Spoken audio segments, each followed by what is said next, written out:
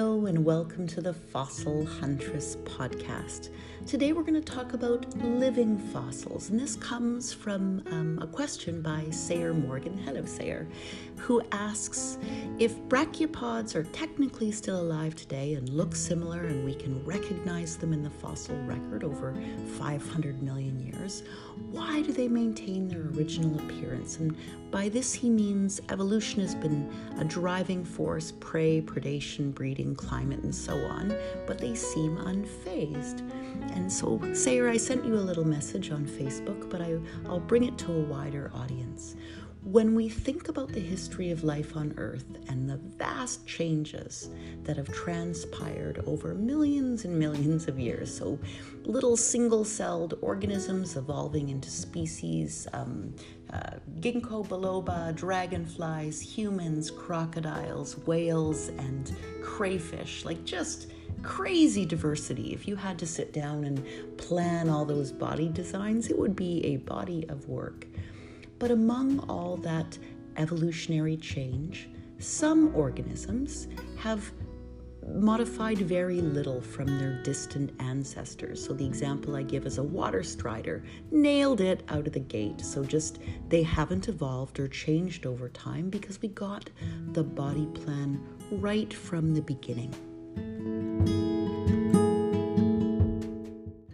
And right for something like a water strider or a horsetail or a shark or croc or duck-billed platypus has to do with their habitat and lifestyle.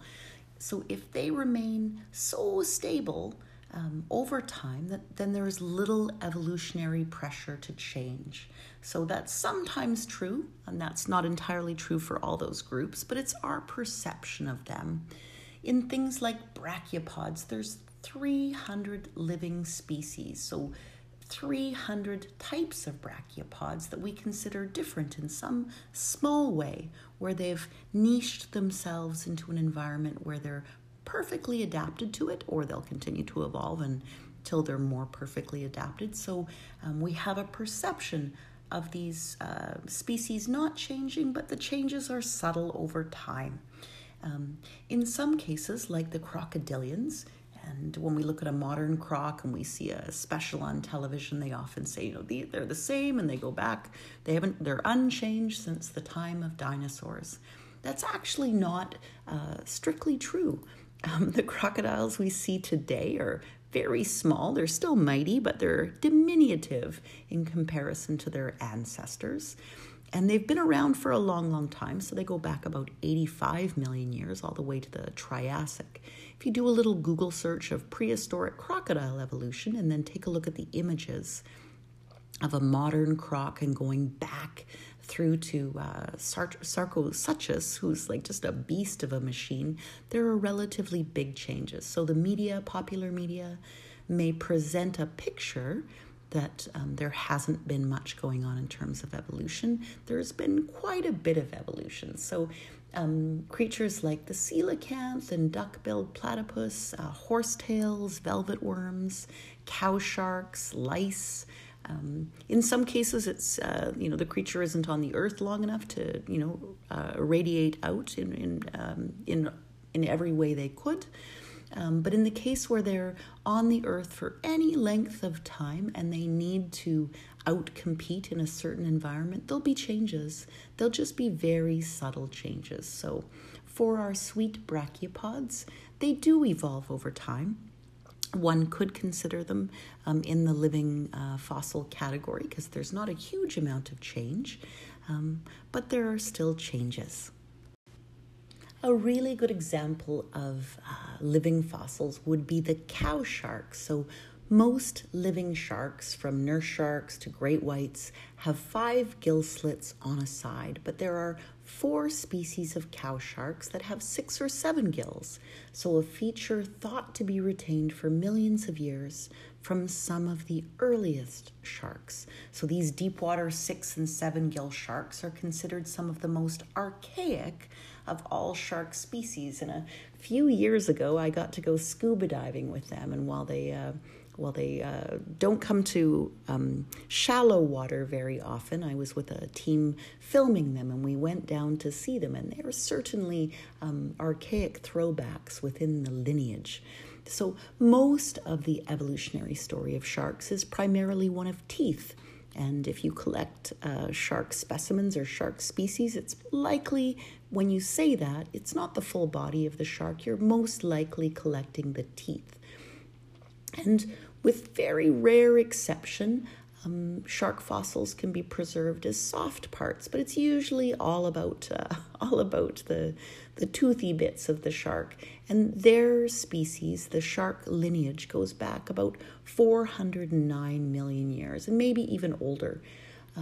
The lineage to which today's 6 and 7 gill sharks belong is more recent, so they go back at least 175 million years. And these deep water sharks are opportunistic feeders. So they take whatever they can, and they have a stable role as kind of the deep sea cleanup crew. So they're scavengers on the bodies of marine reptiles, and that behavior goes back to the Mesozoic.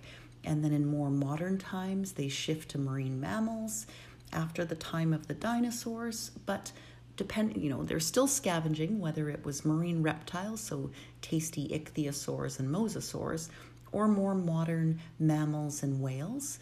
What they do and how they live and their behavior hasn't actually changed from being consumers of deep sea carrion for millions of years. And in their case, they are living fossils. Their body plans have not changed because their style of living hasn't really changed, even though the tasty morsels of food have been made up from different creatures. The way they make a living is relatively stable. Another great example of a living fossil is a horsetail, so a plant, not as sexy as a shark or a croc, but we still have them living on the earth today, and they reproduce and began this method of reproduction millions and millions of years ago using spores. And this makes horsetails very resilient and very difficult to remove from places where they're considered weeds today. So in their deep fossil record, they lived in forests and in swamps and near streams, and we can picture a dinosaur living beside them. As modern trees evolved. Horsetails used to be much, much bigger. So same body design, just different sizes of body design. So they used to be the size of trees. And around 360 to 300 million years ago, our carboniferous deposits, our coal deposits that we harvest today as coal that we burn for fuel, and they tragically still fuel our world. Those coal deposits are the remnants of horsetails that look very similar to what we have today. So species like Calamites back in the day would have grown to 100 feet tall. So while horsetails are living fossils, they're only they're up to your knees today. So when you walk through horsetails, they're not that tall. They're certainly shorter than you. But back in the day, they were 100 feet tall. So the perception of them as being unchanged is not exactly true, but they're certainly very similar.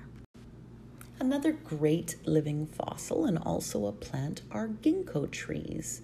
They're not quite as old as horsetails, but they go back about 175 million years. And today we see only one species, Ginkgo biloba, and my aunt and uncle on the island have a beautiful one growing in their yard. But this tree with its fan-shaped leaves, so it looks like two fans you'd use to cool your face. They're small, so a ginkgo leaf would be about the size of the palm of your hand.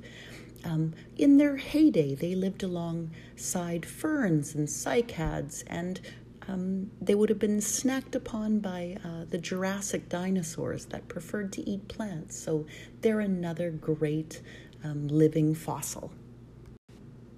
one of our marine living fossils, and again, one of my favorite, are horseshoe crabs. So they have a big carapace and a long spine, and they look prehistoric.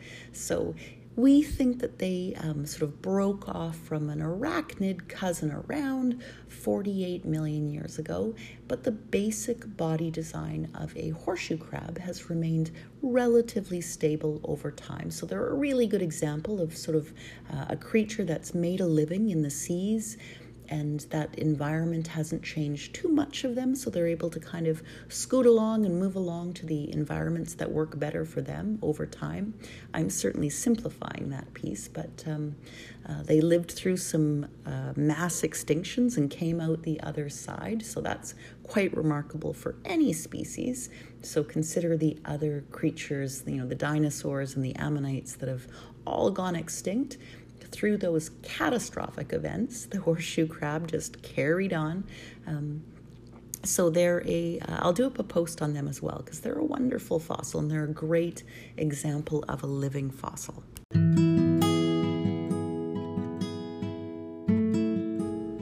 So back to you, Sarah, and the question of brachiopods. So there are about 100 different genera living today, and they're not as plentiful as they once were. We find them attached to kelp or clinging to rocks.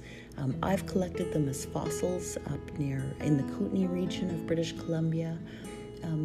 There are over 5,000 known genera from the fossil record, spanning about 530 million years. So by about 488 million years ago, brachiopods had become the dominant shelled animals in the sea. And they were, so sometimes we find them in coquina because they were just rich in some areas, so brachiopod heaven.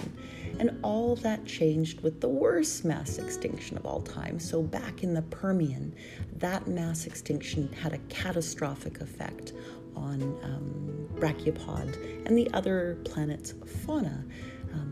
We still see them today, but they are changed, and there are around 300 different species living today. So they are considered a living fossil, but given the diversity, so 300 different types of brachiopods, they still had some niche building in there where they tucked into an ecosystem that best suited them. They've got some different body plans and different ridge types for whether they were in a little bit of surf or a lot of surf or just a bit offshore. So there's a tiny bit of evolutionary change in them by living fossil standards, but it's still enough to say that they evolved over time. Anyway, I hope that's helpful and a little bit of background and info on living fossils, and I'll talk to you guys all soon. Take care.